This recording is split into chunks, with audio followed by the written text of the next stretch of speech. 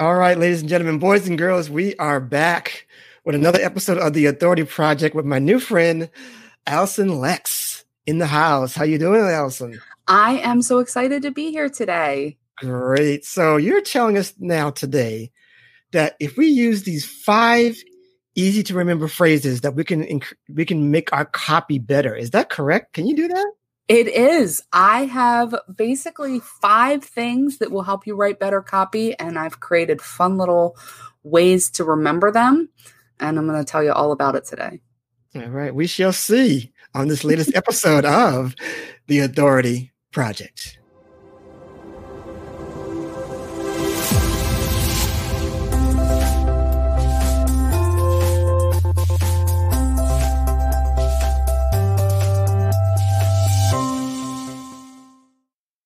All right, we are back here on the Authority Project where we help people. What do we help people do? We help you be the project. If you're the project, we're going to put authority onto your name and help you sell more of what you're great at. And here we are, Alyson Lex is going to definitely help us do that today. Absolutely. So please tell us, first of all, who you are personally and then professionally. Absolutely. So I am a crazy cat lady. Total crazy cat lady. If you are watching the video, you can see I've got signs and pictures all over my office behind me.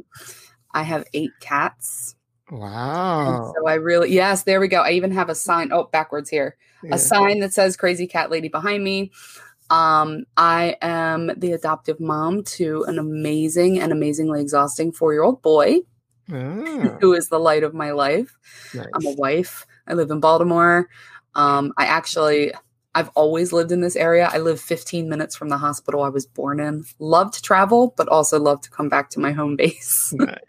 Professionally, I have been a copywriter for just about 13 years this month, actually. And I started working at Glazer Kennedy Insider Circle after I didn't know what I wanted to do with my life. Worked my way up and I left as the director of marketing, having gotten an incredible education from Bill Glazer and Dan Kennedy on writing copy, marketing, building an empire, the info business, all the behind the scenes stuff that makes me pretty good at what I do. Yeah. And now I teach people how to write better copy. And I'm launching a podcast. It comes out this week. Awesome. Hey. After being a guest on so many podcasts for so many years, I'm finally taking the plunge. Good. But, great stuff. That's the long and short of it. Great stuff. Okay. So let's dig right into it. Yeah. Sales copy. People hate to write, much less writing to sell, right? Yes. Some don't even understand it. A lot. I think a lot of people are scared of it. Yeah. They're afraid because it's been touted as this big thing. And it is. It's big and important. But I think what happens is it makes people afraid to even try it because they don't want to mess it up. And so tell us why it is important. Because I know people sometimes people don't want to be salesy and pushy with the stuff, and I think they might be too manipulative. But tell us why it's important to integrate this into their writing process, into their sales process. So I totally get not wanting to be pushy or used car salesman or Billy Mays infomercial. And those are really extreme examples of sales copy, in voice, of course, but sales copy. Sales copy is basically giving someone the information they need to emotionally and logically make a buying decision with you in such a way that it encourages them to make that decision. Mm. So I'm not going to manipulate you, but I am going to help you get out of your own way, especially if I want to make a difference in your life and I know that the solution that I have solves the real problem that you're experiencing. I want to help you make that difference. And so I'm going to overcome the objections. I'm going to show you how this benefits you. I'm going to make real promises, of course, that I can back up. Authenticity is huge. I don't want you to make stuff up. Not only can you get in trouble, but it's just not cool. Yeah. Writing sales copy and selling is And I see this a lot with my clients and the people that I help because they feel like I have this ability and I don't want to push it on people, like you said, but also they have a servant heart, right? They want to serve people. They genuinely want to help people. And so some of it is a mindset issue of realizing that it's okay to help people and make money. That if you're the expert in your field, if you really do have that solution for a problem people have, you deserve to make money. Yeah. And that's a mindset that I had to get around as well. It wasn't, I had to get there too. So I understand how difficult that really is. Awesome. Okay. So let's get right into the 5 phrases. What are they? And will they be easy to remember? Well, I really hope so. They're easy for me to remember, but they're my phrases. So I might have a little bit of a leg up. The first one is make it personal. Make it personal. You want to speak directly to the person behind the other side of the screen, if you will. It's a human to human interaction. People buy from people. Put you in it and bring them in it. Okay. So that's kind of the quick overview of make it personal. We can always deep dive into that. But really, when you understand your audience's real problems, I'm not talking about the surface level stuff. I'm talking about the real reason they're looking for a solution that may or may not include you. You can create your copy in a way that will feel like it's speaking to them one-on-one. Yeah. And a trick that I use for that actually is I will get a picture in my head of who my person is, right? How old they are, what gender they are, how much they make, right? The demographic stuff, but also like their personality. And I'll go on one of those free stock photo sites, Pixabay or Pexels or Unsplash or whatever, and I will look for a picture of a stock photo that looks like what I imagine my ideal client looks like. And I will print it out and I will put it on my wall. And I'll give them a name. Jane Doe, right? Well, whatever. Steve. I don't care. If it's whatever the name is that would identify that person to you. You now have this person that you can write your copy to as if you're speaking to them one-on-one, and it's going to automatically make it sound more personal.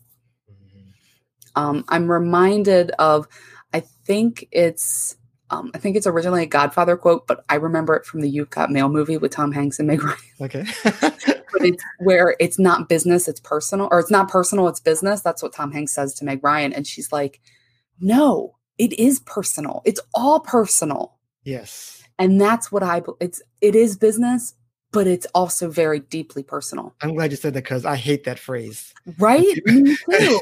It's always personal. If you lose your job, it's personal. If you lose your business, it's personal. It's going to affect you personally. So yeah, awesome stuff. I mean, I have my son, before everything started going on with 2020, I'm just going to leave it there. My son started karate and he loves it. And the karate school has been obviously closed for a number of months, but they've been doing online classes and things like that. My son, he's 4. So the attention span is not really there for a Zoom or an online video. Yeah. I'm still paying the karate school because it's personal. Mm, yeah. Like I care about that school. Yeah. I think my kid has done like 3 of the videos and he went to 1 Zoom class. Like yeah. I did not get my money's worth, right. quote unquote. Right. But I paid it happily because it's deeply personal to me as a consumer. And I want that service to still be there. That's a good point. When we come, so it is always personal, even if you don't think it is. The other person does. I have a favorite ice cream store that it's just like, it's ice cream is so good, but they're kind of like further out when you just feel like, oh, they're gonna close down. Something's gonna happen, especially with this epidemic. Mm-hmm. So please, so I've been going there like almost constantly just to patronize them because I want them to stay open. It's like the best ice cream in the city to me. So we have a local pizzeria. It's a personal thing, and I know the owner. We talked a couple of times. Yes, got it. I love it. I love that. that. And on the flip side, my doctor's amazing. Well, he just moved, but he was amazing. The front desk, not so much. And if they lose me as a patient, it will be personal to me as a customer. So make it personal. It's not just business. Maybe I'll change it to it's not just business. Make it personal. I like that. All right. Yeah. The next one, if we're ready to move on to the next one, I'm with you. Go right ahead. The next one is poke the bruise. Oh yeah. I got you. Yes. Yeah. So the background behind this is I'm very clumsy. We'll just put that out there. I typically have a bruise on my arm to show during this, but I magically don't this time. When you hit your arm on a doorknob, right away it hurts. Right away. It hurts so bad. And then maybe like an hour or 2 hours, it stops hurting. Mm-hmm. And then the next day you wake up and you got a nice purple shiner and it still doesn't really hurt. You kind of baby it, but then a day after that, you're over it. You've forgotten about the doorknob. It's been 2 days. The only reminder you have is the purple circle. Yeah. Until you poke the purple circle and it hurts again. Mm. And that's a metaphor for how your audience is going through their daily lives. Mm. They are not in active pain all the time. Yeah. They're not walking around thinking, I need to XYZ. I'm looking for a solution for XYZ. This is a problem 24/7. Mm. It is a pain in their life, but it's just a purple circle on their arm. Your job as a marketer, because if you own your own business, you are a marketer of your business. That's your job. Your job as a marketer is to find the purple circle and poke it. And it sounds mean, right? Mm-hmm. But they're not going to be motivated to find a solution until you've agitated the problem a little bit and shown them that this is a pain they still experience. The way you poke the bruise in your sales copy is by saying, I understand this is how you feel. Pardon me, pollen. Oh, I got it. I got you. Yeah. I've had many shows where I had to blow my nose in the middle of the show because I could I get it. This is just a bad year for pollen for me. Yeah. But you show them that you understand the problem they're in. You maybe mirror some of the things they've said back to them, right? Hey, are you experiencing XYZ? Is this you? We also do something I call future casting. A lot of people call it that. It's where you show them what their future will be like and how it could get worse without your solution, right? Imagine living like this in 10 years. It's only going to get worse. You're going to XYZ. If I'm helping people with their copy, like imagine you never actually get around to creating great copy and you just continually struggle to land marketing that works, right? Like you show them how it'll get worse and that's when you can bring the solution in. Yeah. But poking the bruise activates that pain, helps them remember that they have this problem so that they're open to discovering more about the solution. Yeah. Awesome. I love it. Thank you. The bruise. Bring this. Yeah. All right. Keep it going. All right. I have nothing else on that. I have nothing else on but I know what you're saying. Okay. To bring the pain, keep bringing the pain so that they, I guess that is or maybe the origin of retargeting, maybe.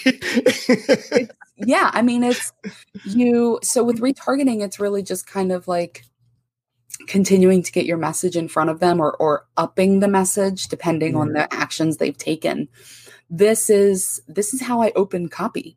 I make a headline that's a big old promise. And then I open with like, here's where you are right now. Here's the problems you're having. And then the promise, of course, is made in the solution again. But that's how you get their attention and kind of like get them ready to buy. One thing, and this might even be a bonus phrase, but people buy with emotion and justify it with logic. Okay. So I'm going to emotionally make a purchase and then justify it with a logical conclusion. So I'm going to call this a bonus one because that's a really good, and I say it all the time. I just bought something called the Bissell Crosswave. It's a vacuum for my floor. I am so excited about this. I'm such a nerd. I bought it because I was super frustrated. My cat's food is right in front of the counter where my coffee pot is. Yeah. And I was really frustrated at stepping on cat food that's on the floor. Like, it was driving me crazy. I couldn't take it another day. And so I bought this kind of expensive, it's like $250 mop vacuum thing, because I don't have to sweep and then mop my floor. I can just once and done. Okay. I bought it 100% emotionally. It was because I was like, it's like Legos, but cat food. It's terrible. It hurts. But I justified it thinking, well, my cleaning lady, her business closed because of the pandemic. I haven't been able to find another one. Maybe with this, I won't need to get another one right now, or I can pull it, I can save money. Like, I used every trick in my book to justify that purchase, not just to myself, but to my husband, who did not care either way. Yeah. I bought emotionally. I justified on logic. And so poking the bruise and making it personal and doing all of those things help get that emotional state to where they actually are ready to buy. Yeah. The rest of your copy, where you detail all of the things that they get or show them all the modules, that's helping them justify it with their logical brain. Okay. Got it. Awesome. And so my actual next one is don't wimp out. What does that mean? One of the things that I see, and I've done this too when I write my own stuff, I'm better at client stuff than I am at my own, is you do all of this great stuff in the beginning. You have got a stellar headline and you've poked the bruise and you've presented what you have beautifully. You've got all these benefits in there. And I mean, people are sold. And then when it's time to make the call to action, you wimp out. You're like, oh, okay, you could, if you want. That sounds like me. What are you trying to say? Are you feeling personally attacked? I apologize. And it happens a lot on webinars, right? People who are not able to, it's tough, right? It's tough to make the pitch, but we want to not only explain to them exactly what we want them to do next, right? If you want the XYZ solution, this is the offer I have for you. We want to tell them your next step is to click the big yellow button at the bottom of this page, enter in your credit card information, submit, and wait for the email from me. You're going to see it in your inbox give them detailed what to expect next. This will not only help you keep from wimping out on making the close, but it establishes yet another layer of trust, because the last, you don't like going into a room, you don't know what's going to happen there, right? You want to always know what to expect. Right. The same happens, especially when we buy online. We want to know what exactly is going to happen so I know what to expect and when. So don't wimp out on making the call, selling them. It's okay to sell people. And don't wimp out on giving them step-by-step instructions to actually getting what it is that you have for them. I love that. We could probably spend the whole day on that. So go ahead. I could spend a whole day on all of these. It's really hard for me to be concise. That's why I'm like, does he want to talk more about it? I can talk more about it. Oh gosh, that is so. I think when you say to do the instructions, the directions, maybe it's easier because it's more of it's less emotional. Do you think maybe the call to action should be less emotional from you when you're doing that? Is that part of the piece or no? So it's funny that you actually mentioned that, because when I write sales copy, I do have the call to action. And then at the end of it, after the instructions, I do what I call the emotional appeal. And that is where I put on my empathy hat, although it's usually on the whole time. But I'll say, like, look, I know you've probably been burned before, or whatever, right? Whatever an objection is. And I know that you're frustrated about XYZ. And I know that it's tough to ABC, but I really want you to think about what could happen for you if you do this. If you take action right now, what could your life, business, health, relationship, whatever look like in just 6 months from now with this stuff that I have for you, right? Like, it's an emotional appeal. So I do like the instructions are logical, but then I do make sure that emotional button is hit again. Absolutely. Awesome. Okay. Yeah. So what's number, were we on 5, 4? We're on 4. We're on technical number 4, but I threw a bonus one in there. So we'll just call it the next one. Okay. The next one is Energizer Bunny. Oh, okay. Do tell. The Energizer Bunny keeps going and going. Right? Yeah. One marketing piece is very rarely enough. You mentioned it earlier with retargeting ads, but this works for direct mail, email, webinars, ads, all of it. People require 7 to 12 touches before they make a buying decision. And I have my hunch that that data is actually at the lower end of the price spectrum. If you're selling a high ticket product, it's going to require more than 7 to 12 touches. Yeah. I had a client who had someone following him for 6 years before he bought his multi-$1,000 program. Wow. I have people that I met at an event that I spoke at 4 years ago that are just now ready for copy. Wow. This is how people are ready when they're going to be ready. If you only market to them once, if you only connect with them once, if you don't continually follow up, you're going to miss out on that opportunity. Yeah. On the flip side, this could also mean don't try to force short sales copy when you need longer sales copy. People tend to be afraid of long sales copy. They think nobody's going to read it. And Ryan Dice of Digital Marketer, I'm in his membership, and he said in his Facebook group one time, there's no such thing as copy that's too long. There is a such thing as copy that's too boring. Right? Yeah.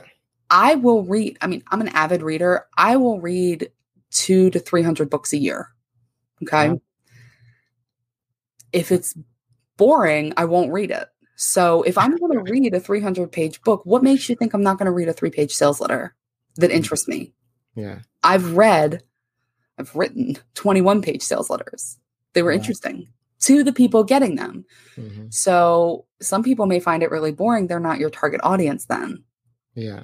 So don't stop at just one marketing effort, and don't stop before you need to with your sales copy. Energizer Bunny, keep going. And especially if you have a high ticket product, you definitely have to be long form. Yeah, you need to continually warm your audience rather up, and it's going to take effort to sell something that's a couple $1,000 or more dollars. Yeah. I mean, if you're selling me $1 bottle of water outside the baseball stadium, we don't need a sales letter for that. Yeah. But if you're selling me a $10,000 program, I need some information. Right. It's a big decision. Yep, absolutely. Yes. All right. And the last one on my list, which is technical number 5, but bonus number 6. Okay. Homer Simpson. Oh, okay. So, all right. Wow. A friend of mine gave this to me as well, another copywriter named Julie. You need to write to your audience as if they are Homer Simpson. Everybody. I don't care how educated, sophisticated, advanced, whatever your audience is. Everybody has a day where they have the mental capacity of Homer Simpson. Whether it's a long day, a day they've gotten no sleep, a bad day, whatever. If you come at them with complicated concepts, big words, confusing, difficult to navigate pages, all of those things, you are going to lose their attention completely. Wow. So I'm not saying talk down to them. I'm not saying treat them like they're stupid. I'm saying remember that they're human. And not everybody has the mental capacity to jump through hoops ever or always. Right? I don't want to jump through hoops. Right. got a lot going on. I run my own business. My husband's been home for like, I don't know, 6 years at this point in the pandemic. I don't know. Right? My kid is 4. I've got 8 cats running around. Like, you're going to make me jump through hoops. You're going to lose my focus. Right. So no big words. You want to avoid words that are confusing. I call them stumbling blocks, right? Yeah. If they're big, if they're difficult for the eyes to read, right? Even your fonts and your designs on your sales page, I might be sensitive to it because I've worn these for 30 years, but not everybody's eyesight is great either. Okay. And especially when you're in the older demographic, you want to make sure you have a larger font size. It's not taxing. My eyes do a weird thing when I'm tired that if it's taxing, they go all on me and I'm done. I can't look at the thing anymore. So you want to just really keep in mind your audience's mental capacity for hurdles. And remember that the lower the hurdle, the easier it is for people to get over them. We want to remove obstacles to the buying process. That's why when I was talking about don't wimp out, we tell them step by step what to do. It removes a hurdle. They don't have to go figure it out. Oh yeah, you said push the yellow button. Got it. Right? We want to, even something as simple, if you do have a long form sales page, once you're ready to like reveal the price or put the buy button in there, make sure that there's a button and not too much longer down, there's another button. We don't want them to have to scroll back up.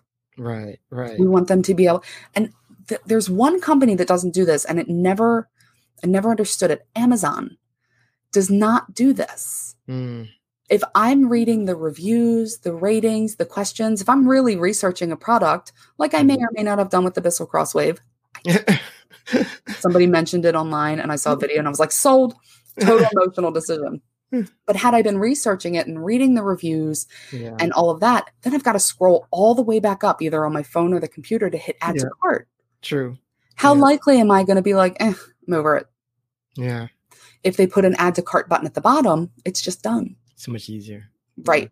So that's the kind of thing that you want to think of. Would Homer Simpson find this easy to understand and do? Awesome. All right. So we're up against it, but do you mind us going a little bit longer? Just a few minutes longer? Good. Okay. All right. I know I can talk. I'm jabberjaw.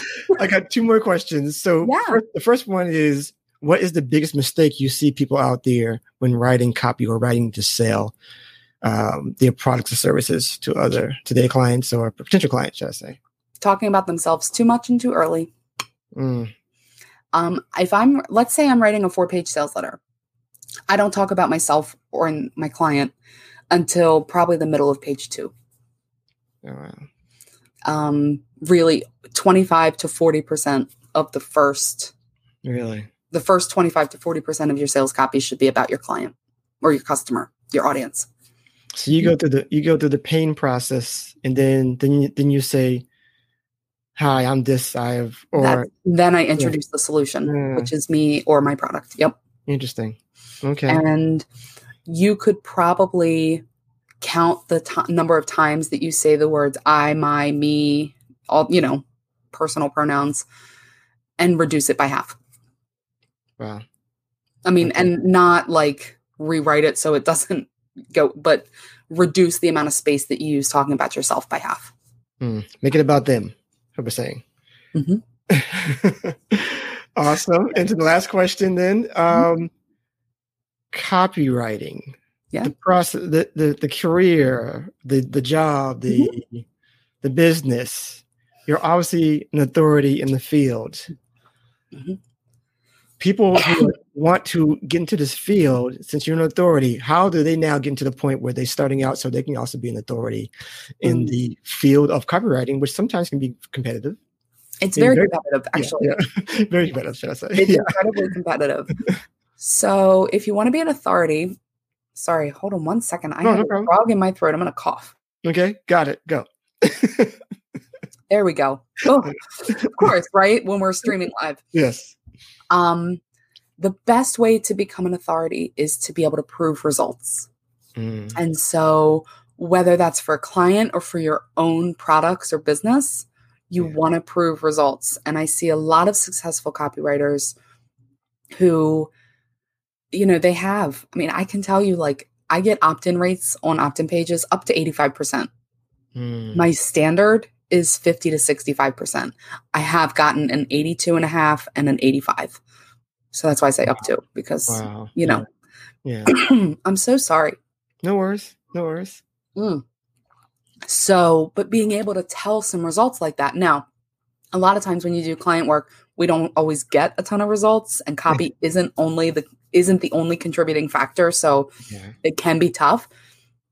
But another thing that you really, if you want to become an authority or a thought leader or whatever the phrase is, being able to understand and teach the concepts. So it took me a long time to figure out why I could write. I just knew I could. And so, like, I wrote a sales letter at Glazer Kennedy. Bill lovingly tore it apart. I fixed it. And over the years, I figured out what was going to make it work, but I couldn't verbalize it until a few years ago, where I could begin teaching copy because I understood why it worked. Yeah. And so it's not enough just to write good copy. You have to help others write good copy. Awesome. And I wish I could get in here the question about headlines, but I know that's going to be a long discussion. Okay. I will give you really quick. I have a formula to get started writing a good headline. Okay. And any headline should have 3 out of 4 of these elements: audience plus benefit plus time minus objection. Yeah. Okay. So 4 elements, think of it like a stool. A 4-legged stool sits, a 3-legged stool sits, a 2-legged stool falls over, and a 1-legged stool is a pogo stick. So 3 out of 4 at least, and one of them should always be benefit. Audience plus benefit plus time minus objection. If you make sure you have those elements in your headline, it's a good starting point. I love it. That is perfect. And I think we're good to go. That's really incredible stuff. 5 easy to remember phrases. There you go. And she did it. Knocked it out. We can summarize again. Go ahead and summarize the 5 again. It's not business, it's personal. Poke the bruise. Don't wimp out. Energizer Bunny. Homer Simpson. And buy by emotion and justify with logic was bonus number 6. I love it. Awesome. So tell us now where people can find you and connect with you further. So AlysonLex.com. That's ALYSONLEX. Blame my mother for that spelling. You can also find my new podcast at systemtothrive.com, where we do talk about serving genuinely our clients while building that empire. I love it. That is amazing. Please check her out, AlysonLex.com, and her new podcast is System to Thrive. Yes, systemtothrive.com. I love it. And if you are around Facebook at all, please check us out on our Facebook group, the Authority Builders Academy. Will be feature more trainings like this from incredible authority leaders such as Alyson herself, and we teach you how to be the authority, and develop that and have clarity with that as well. All right. Thank you so much, Alyson, for coming through. Any last words at all before we get out of here? Just thank you so much for having me. I really enjoyed it. Yeah, this is awesome. All right. Thank you so much. And we will see you on the next episode of The Authority Project.